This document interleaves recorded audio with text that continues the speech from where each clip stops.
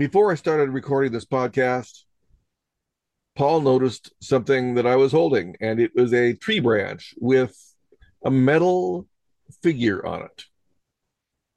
So what is that stick there? I'm ready to be transported to another world with like. This is one of my treasures here.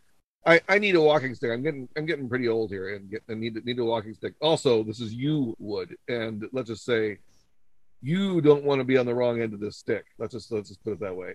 It's a very nice hefty stick, and it has a Pontiac radiator cap. That's the Pontiac India. That's Chief Pontiac. Remember they used to screw them on the top of the radiators of the old cars?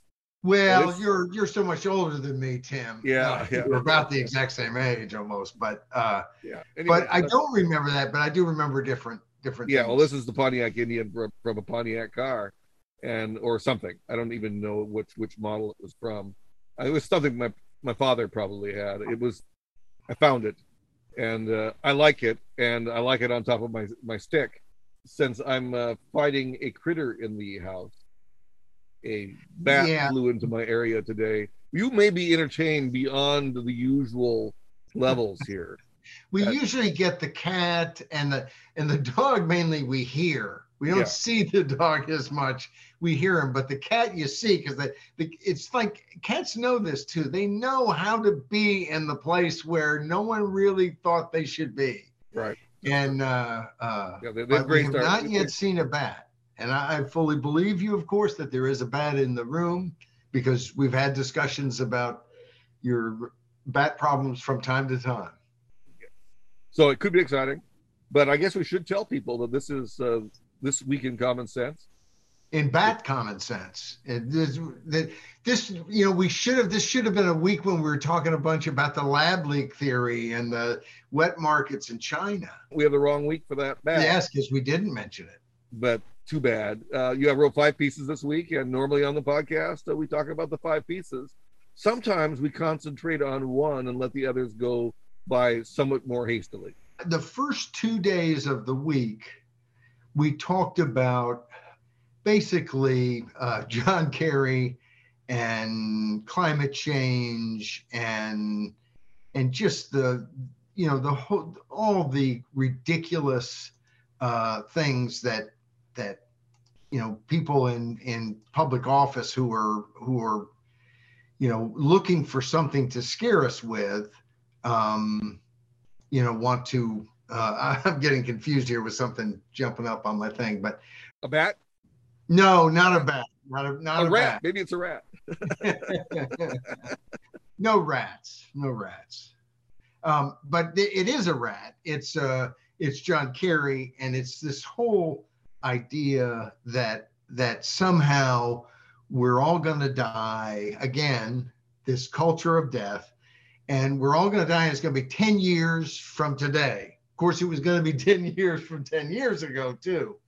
And of course, if you say this, you're a climate denier, climate change denier. Climate's change. And, we can argue about how much is caused by the activity of men and women on this planet, or by other things happening on this planet, or the sun. And there's all kinds of discussions we can have. But the kind of hypocrisy you see, and I remember my brother, and I have several brothers, but one of them said this. They didn't say it in unison. When we were talking climate change early on, said he just is always skeptical when a new problem comes up, and the only solution is to just hand government more power just as fast as you can shovel your power away. And of course, that's what they're always talking about. We're all going to need to sacrifice. And Austerity Theater, your title, Tim, congratulations. I think it should be nominated for some sort of Emmy or Academy Award, because that's what we get all the time. I mean, it just fits. And we're talking about Spain in this piece, and the Ministry of Ecological Transition and Demographic Challenge. And this is a case of Teresa, and I may get her name screwed up, but Ribera, and she is the head of that organization, Midco for as an acronym. So what did she do? Well, she pulled a Pete Buttigieg, and she decided that she was going to fly, not commercially, so even a bigger footprint, fly to a conference, and then take a limo to a safe distance, just a little bit outside of the conference, and then hop on her bicycle and ride the bicycle the rest of the way to the conference. Now, that grown people can allow themselves to be so foolish and so sickening and dishonest and two-faced and hypocritical and every horrible name you can think of. This is ridiculous. And yet, they continue to do it and continue to talk about how wonderful they are. And how they all want to save the world. And look, I get that. I live in Washington. I'm working for causes all the time. I think term limits, wouldn't necessarily save the world, but it would have gone a long way, and it will help when it's enacted. I always think of Ed Crane, the former head of the Cato Institute, who was fond of saying, a lot of people say that term limits, isn't the greatest thing in the world. It's not going to solve every problem. I disagree. It will. I thought you were going to quote his great line about even if you had doubts about term limits, if you know who's against them all the time. Yes. You get a clue. Yes. He said something to that effect. Yeah, it couldn't hurt. The funny thing is, that's why term limits is such a powerful issue, because no matter how much money they spend and so on, most voters just, what's the worst that can happen? I lose some guy, and none of them are that fond of these people, and it's not like, the funny thing I always see is that the Democrat who voted for a Democrat congressman, the Republican who voted for a Republican congressman, they're as dissatisfied with that congressman as anyone else. So it's across the board. But then on Tuesday, we really shifted gears completely and gave a great big thank you to John Kerry. Now, if you're shocked, if you didn't read the script on Tuesday, the big thank you was because Kerry said there will be no reparations for undeveloped countries. You see where this is headed? Everybody immediately sees where this is headed. How can we steal money from people who have it? And the fact that Kerry said, no, we're not going to pay any reparations is nice and wonderful. Thank you, John Kerry. But the truth is, at a previous conference, now some idiot from the executive branch going to a conference anywhere in the world can agree to whatever they want to agree to, but it doesn't bind the United States of America. It has to be a treaty that passes the U.S. Senate for it to be binding on our foreign policy. And of course, they don't do that, because then people who have to run for election would have to take a position on this. And that would be very scary for them, because they do so many ridiculous things. But the U.S. previously voted with the majority at one of these conferences that there should be reparations, that the United States of America should send money to Bangladesh, and that, basically the polluters should give money to the countries that haven't been developed and haven't polluted as much. Now, the one little caveat that's always going to be part of this is that China, which is the biggest polluter in the world, should be counted as an underdeveloped country that kind of gets to pollute, because we want them to be developed. They're always talking, we want China to be the most developed. And look, I don't want them to be stymied in some way. And I'm talking about the people of China. But this idea that, you know, we're for super development of a state in which nobody has any political freedom whatsoever is a little bit scary.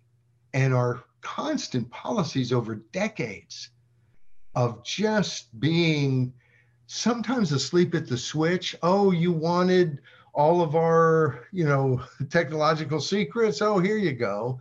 Of having things like police stations that the Chinese run in the US and Confucius institutes that are doing all kinds of things to silence any dissent on US college campuses about the behavior of China. All of these different things. And it, you know, when I mention China, I go to John Kerry and the thing I think most, which is get this guy off of any sort. Hopefully he's not on any government payroll, but stop him from being any part of the federal government. And the idea of him going to China, and I don't think if I was the biggest devotee of we're all going to die in 10 years if we don't do climate change, I don't think it would change my position on how we ought to play climate change with a CCP run China, because they're polluting more and more and more. They're building coal plants as fast as they can. They'll tell you whatever you want to hear. And they've gotten good at it because they realize the West is stupid or something. They're so willing to kind of enter into agreements that, like all the agreements before them, are going to be broken by the CCP run China. And so China will make whatever agreement you want. They're not going to keep it. And you'd be a fool to think they were going to keep it. I mean, if you took him to court, they'd almost like go, hey, look, he's never, ever said anything. So I thought when he said you have to do this, he didn't really mean it. And so the idea of making some deal with them, and I saw a headline this week, and we may see it in a script next week, but we may not. A lot of stuff to write about. But I saw a headline that said, China willing to work with the U.S. on climate change with other compromises, or, you know, other political compromises. And of course, they'll promise you all kinds of things in 2030 and 2040. Oh, in 2050, they are going to beat the band doing all kinds of good stuff. But right now, why don't you let them put millions of Uyghurs into concentration camps and look the other way?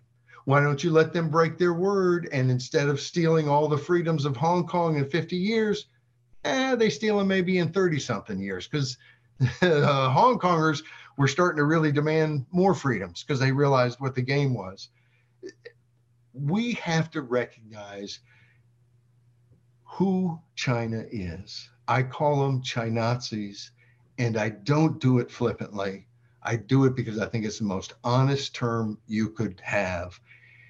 And you cannot play games with people like that.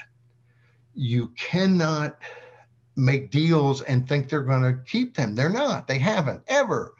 And this idea that we would put some stupid deal like that and put the rest of what's happening in the world, when I think of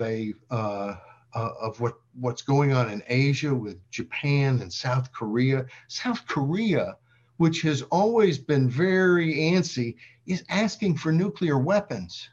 They want nuclear weapons under their control. They may have to do sure that they will do what needs to be done. They are scared, and they're scared of North Korea, but they're also scared of China. Japan is doubling its military spending. They're scared to death of China. Taiwan is scared of China. Australia is having all kinds of problems with China. The Philippines a few years ago was saying, we want you out. We're getting buddy with China. And then all of a sudden was like, why don't you guys come back in? And here's a bunch of bases that face China. The world is scared. The EU, Germany has sent ships through the Taiwan Strait. France has sent ships through the Taiwan Strait, and we're at this point where people are realizing we could face World War III, and the more that you see a united front, I think the more the Chinese are rational, genocidal maniac totalitarians, and they're not likely to attack Taiwan or do things in the South China Sea that will be, will lead to a conflict. And to let some stupid agreement about climate change, with people building more coal plants than the whole rest of the world combined, who never keep any agreement, that is the height of insanity. And you should go and read Thank You, John Kerry. It was a very light piece. What now? Bless you, John Kerry. Bless you, bless you. Oh, I did thank him in the piece. Right. But go read that, and it's a fun piece. I think you'll like it, and it's not full of of the rant that I just went on. It's really full of making fun a little bit of how silly this whole climate change is, but it becomes not silly but dangerous when the pretense reaches a level that it might get in the way of a very, very serious, I mean, the world, and I think this is true across the spectrum of political beliefs and concerns, the world is closer to World War III at this moment than it has been 10 years ago, 20 years ago, 30 years ago, really since the Cuban Missile Crisis. There's been nothing close to this situation. And people will mention, well, there's been other Taiwan Strait crises. But of course, during those crises, China was not nearly as military, the military power that it is today. And I think that, as time has gone on, the U.S. has just again and again sent the message that we're weak. Just running constantly to Beijing to meet with them, acting like, oh, we're so scared that we're not having person-to-person communications. When you're in a negotiation or just a standoff with an enemy, it's not helpful to project weakness. It's not smart. And it just seems like the Biden administration it's almost like that's what even when they're being tough, they're trying to look weak. And they also look incoherent. One thing you didn't get a chance to mention in your piece is the goofiness surrounding his private plane. Remember the jet business that happened about 8 days ago? Yes. Well, we should tell, in case anybody hasn't seen that Kerry was testifying, and this piece is off his testimony on the Hill, where he said we're not going to pay any reparations. But he also was asked about a private plane and him using all this, he's producing a lot of carbon and emissions, and yet, he acts like, he's the saint. And he said, well, his family has never had a private plane. He's never used a private plane. I mean, all this kind of stuff. And you're thinking, well, wow, boy, they sure got this wrong. I mean, I was thinking, really? Because he goes on. And finally, the guy mentions, are you really denying that you've had a private plane and you've flown all over these places? And finally he admits, well, my wife has a private plane. Now, I don't know about most people, but my wife, I consider part of the family. That's the kind of husband I am. It's just like, she's part of the family. I mean, what is that? Oh, and you would think he would be savvy enough that he didn't think he could get away with that. But think about it. Think about if he had been a Republican in the Trump administration. Every American would know what he said. it might be a lie that should get him impeached. I mean, it would be the noise that would have come out of that would have just been incredible. And as it is, it's something you and I know because we follow the news and so on. And if you delve into conservative circles, you will have heard that. You know, there's not going to be a story in the Washington Post. There's not going to be anything in the New York Times. And increasingly, this isn't a few things that they're blocking.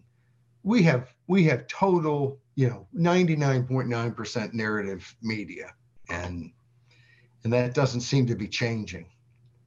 I was wondering, now that we've covered the two top pieces for the week for you, could we get through the other three pieces in just a few minutes? Would it be possible to snap through title, blurb, your synopsis in just a few minutes? You want me to speed read? I was wondering if you could do it. And John Kerry, I like bragging on John Kerry because I consider him the biggest ass in American politics. He is. I had one thing I wanted to mention, and yes, I think we can, but we also talk about our Today feature each day. We talk about what's happened in history. And in 1848, the Women's Rights Convention opened in Seneca Falls, New York. And that was our Today on, what was that, Wednesday. One of the interesting things about that, I thought, I'll bet that was that conference that Frederick Douglass, who's one of my favorite Americans, went to. And I bring it up, and it was. There were 32 men there, and there were 58 women. And I always like when you see someone who has fought for their own freedom and believes in freedom, who goes and fights for other people's freedom. And of course, it's not surprising because, I mean, what man wants to live in a world in which women are there, but they're not free? Because they're not the same people. Unfortunately, they can't be. And so, it's neat. And I always kind of think of Frederick Douglass as the, he was right about everything across the board and engaged. And I like that a lot. Very good. Wednesday's piece was Haunted by the Specter of Mao. And I encourage you to go read it. I'll just say this.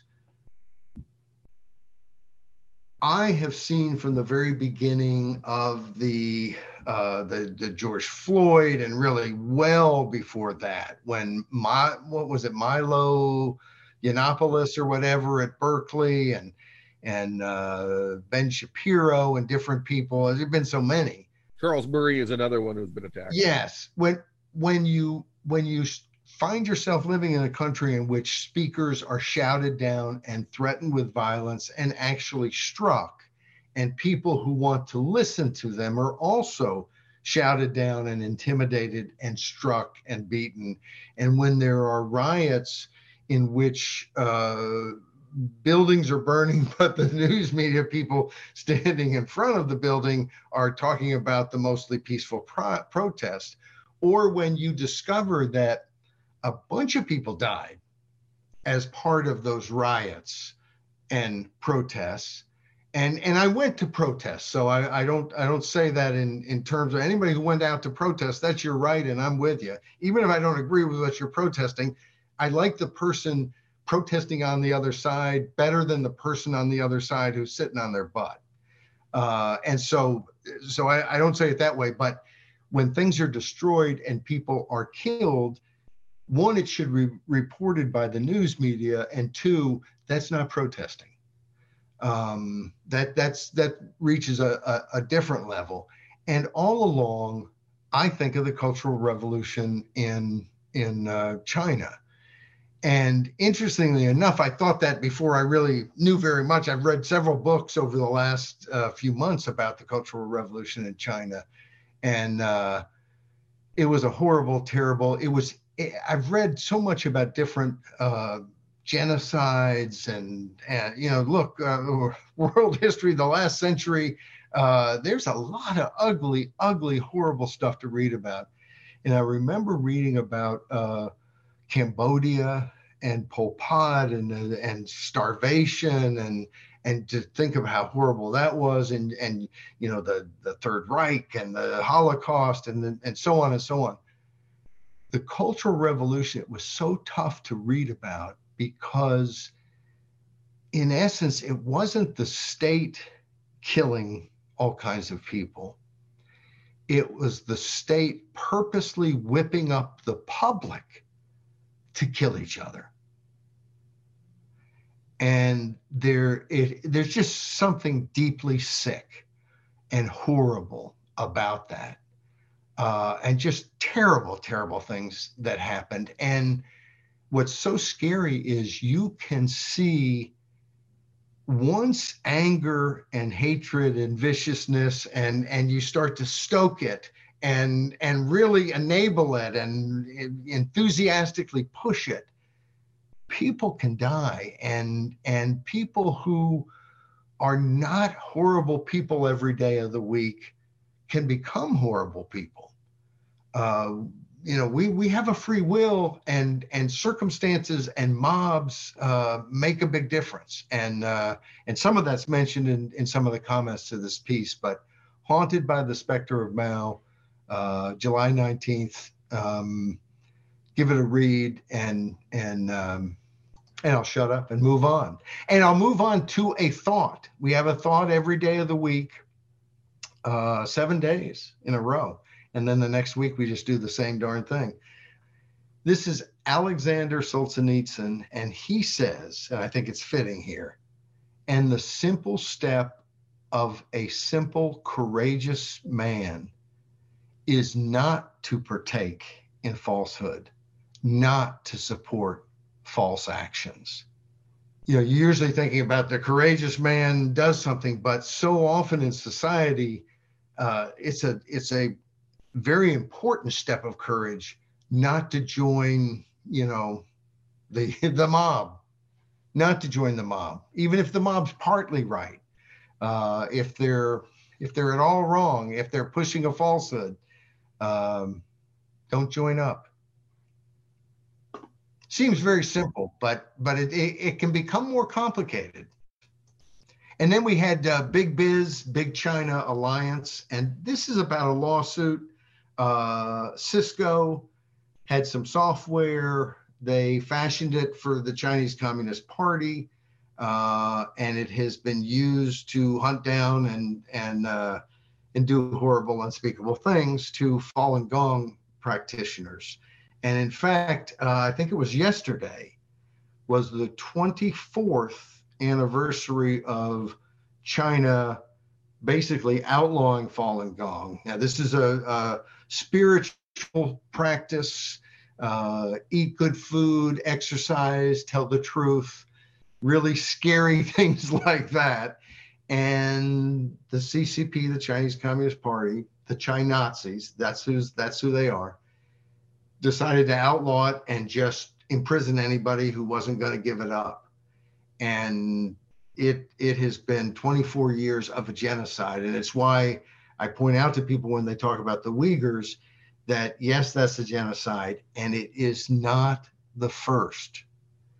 And so when a regime, you know, look, one genocide to a regime, could we have genocide limits? This is an interesting case, whether in the end Cisco will be found guilty of somehow conspiring with the Chinese Communist Party to do unspeakable things. I don't know, but I have to say I'm glad they brought it, and I'm glad they brought it because I think we need to be talking about it, and that corporations that are powerful, and whoever's powerful, whether you're incorporated or not, I think we have to be on guard what they're doing, and it can be very lucrative to work with genocidal totalitarians, and yet I still don't want people to do it. And the last piece of the week is the piece for today, and I tell you, I can't remember what it's about. It's called Counterintuitive. Counterintuitive, and that's my title. Maybe that's why I can't remember. this is and Tim's the title guru, so that's why I always give him a hard time, because I'm very jealous. I love titles, and I'm not bad at them, but you're the best. This is just so hard to wrap your head around. Cambridge, Massachusetts, right outside of Boston. The Boston Globe does a piece, and basically they've decided not to offer advanced math in middle school. So algebra 2, geometry, I didn't get very far, so I'll run out of names, but calculus, all that kind of stuff, which calculus would be later. They decide not to offer it anymore. And I'm thinking, and of course you probably have figured out why, because we live in such a screwed up society. It's not that hard to figure out how screwed up and exactly what kind of rails we're jumping off of. But wouldn't you think that it's the school's system's job and their mission and their vocation, their, just they live and breathe. We've got to help students learn more, be more effective, more knowledgeable, and able to change the world. I mean, this is all good stuff, right? But no, we want them to be less knowledgeable on math, because the problem is it's going to be too many of the Asian and white students who are getting the advanced classes. And of course, I happen to believe that you should you shouldn't change the standards, but let people take advanced classes if they're willing to do the work, whether they hit the test or not. If at all possible, we got to get a second classroom. We got to move a couple desks. Let's do anything we can to give people the opportunity to be in these advanced classes. But the idea of getting rid of them because you didn't like the racial makeup of who passed the tests, and this is, the Supreme Court just finally ruled after decades of the Supreme Court, kicking the can down the road on affirmative action. But this is happening all over the country. It's not just in Cambridge. And they say it clearly that the district's aim, explains the Globe, was to reduce disparities between low-income children of color who weren't often represented in such courses and their more affluent peers. And we point at the end to Procrustes. Did I say that correctly? Oh, yes. I did. Every once in a while, I get it right, like 1 out of every 200 times, who cut people down to size so they could all fit in the same bed, basically. And you might enjoy the graphic where it shows people, some with their head cut off, some not. But this is the height of insanity. As a country, we are saying we would prefer that our children growing up not be as advanced in math, because we are so afraid that the folks who advance the most won't have the right skin color. And it's as simple as that. And what's so horrible about it is it's also so stupid and so terrible to the very people that they're acting like they're trying to help. They want to help low-income students. They want to help Black and brown students. And of course, so much of it is those are the one and the same in a lot of cases. No, not as many cases as Joe Biden thinks. but anyway, go look up the clip. It's there. But this sort of kind of blanket, let's not have it. Well, it doesn't hurt the wealthiest kids, because of course their parents get them the tutoring or whatever they need, or they'll take them out of school and put them in another school. They'll homeschool them and get them a tutor to work on the math. There's lots of different options. And they're closing schools in different places in the country because there's not as many kids somehow going to school as there were before the pandemic. What's that about? I'll tell you what I think it's about. I think it's about parents finding alternatives. And then when the pandemic's over, realizing I really like this alternative. So there's more homeschooling, there's more private schooling, and there's going to be a continuing move to that. Look, people get ahead through education. As much as I think they've been sold a bill of goods by, the colleges who are teaching people how to, make kites and stuff. People need knowledge and skills, and they're going to go get them. And if they don't go get them, if culturally somehow that's not a big deal, well, you're going to fall behind economically. And one of the interesting things in this is that when you think of Asian students, of course, they say students of color. And so at certain times, Asian students are not students of color anymore. Sometimes they're students of color. Sometimes they're not. But the average Asian American makes more money than the average Caucasian white American makes. And I'm great with that, because I think it's because they work harder. I mean, I think it's all merit. It's just all merit. I'm sure there's somebody who tripped and fell and found a $20 bill or something, but it doesn't happen often enough. They work.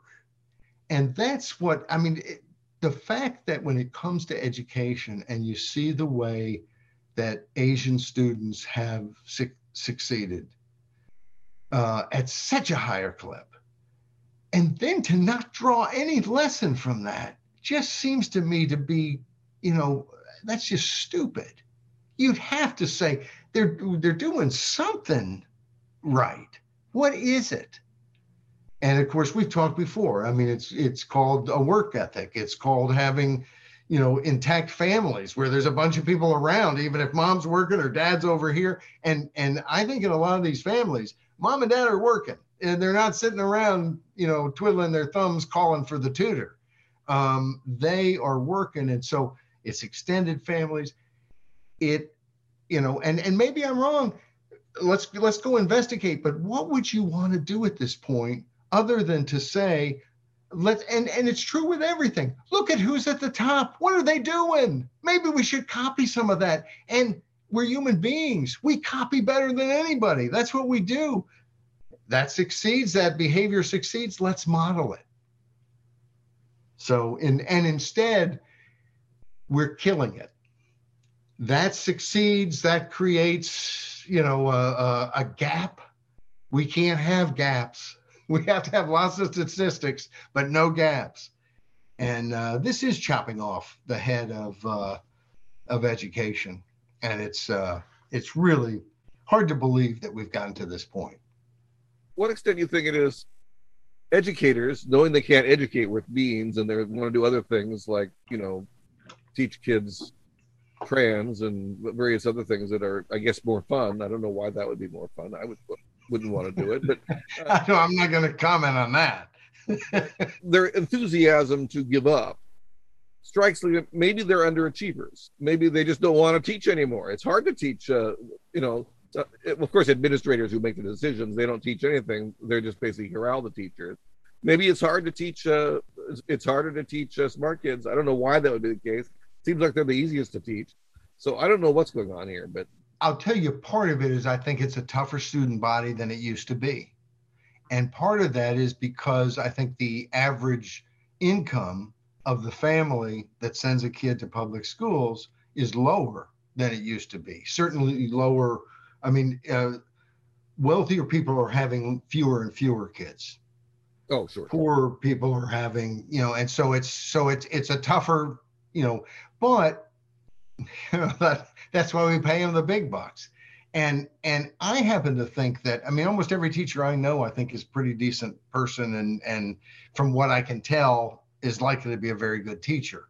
But we do have a system that rewards you just as much, maybe more, if you're not very good. In other words, if you want to be a terrible teacher, like in New York, they send you to a room and you get your salary because the union won't let them fire you. I almost would advocate a revolution where the teachers of each school take it over and hold the principal and friendly hostage. he'll be in on the deal, and just say, hey, we're going to take over and we're going to do it the way we want to do it. Because I think they actually care about kids, and would they might try some crazy things, but when they didn't work, they would change. And the fact that there's not more parental control, parents are seeing the teachers mainly know whether maybe they came by and said hey to the teacher after they graduated. They're not their problem anymore after they graduate. And sometimes the parents are hoping they're not going to be their problem either, but they might be. Very few kids, in their mid-20s come back to live with their history teacher or their math teacher. They come back to live with their parents. And so the parents have some concern about whether they're really learning something to go ahead and, have a skill. And so, there's got to be that accountability. But I do think that the problem isn't a bunch of lousy teachers. The problem is a system that's horrible and that doesn't allow good teachers to do good. And I do think it's a tougher environment than it used to be. I would just like to get rid of the Department of Education and every law associated with it. Kill it all. And then, your local district, you can figure out what the best way to handle it would be. Years ago, it dawned on me that it's like they act like education is some new thing we've discovered, that they're really trying to figure out how do you do this. And it's like, this has happened all throughout time. This is not a new thing. This is like the oldest thing you can imagine. And why we all of a sudden are stumbling. We were getting better and better and better at it, it seemed. And now we're not. And what that's about is the capture of education by political interests. And when you have, the amount of money we spend on higher education, and every time I've gone to, the kids' college or somebody else's college, they're just building fancy schmancy buildings as fast as they can. I think of the dorm room I had, and I see some of these dorm rooms. I'm thinking, this is like a hotel, except I don't think I could afford it. So the amount of spending, and then of course, what is all that wonderful money for education? What is it accomplished? It's accomplished a lot of people in big debt. It's accomplished the type of education that you can't work your way through college in 2 or 3 or 4 years, or not 2 or 3, but 3 or 4 or 5 years. You're, and my brother, actually, my oldest brother did graduate in 3 years, which he did to save my dad had 3 kids in college at the same time. And he woke up and screamed. No, he didn't. But that's tough. And so my oldest brother, he was going summer school, and he was calculated. He got through in 3 years.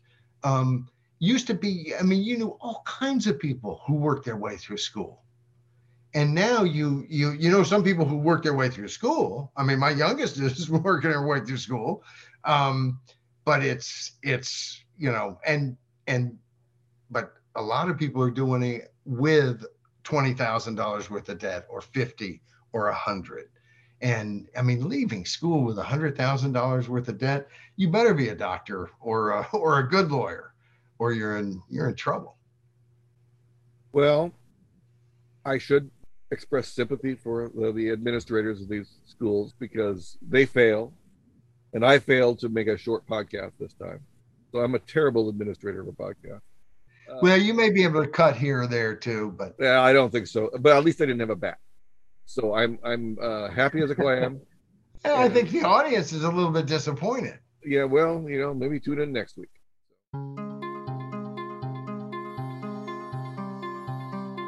Thank you for tuning in. This has been This Week of Common Sense, starring Paul Jacob. My name is Timothy Virkala, and we'll be here next week, we hope. Keep your fingers crossed. You can find us on Rumble. You can find us on SoundCloud, but always at thisiscommonsense.org.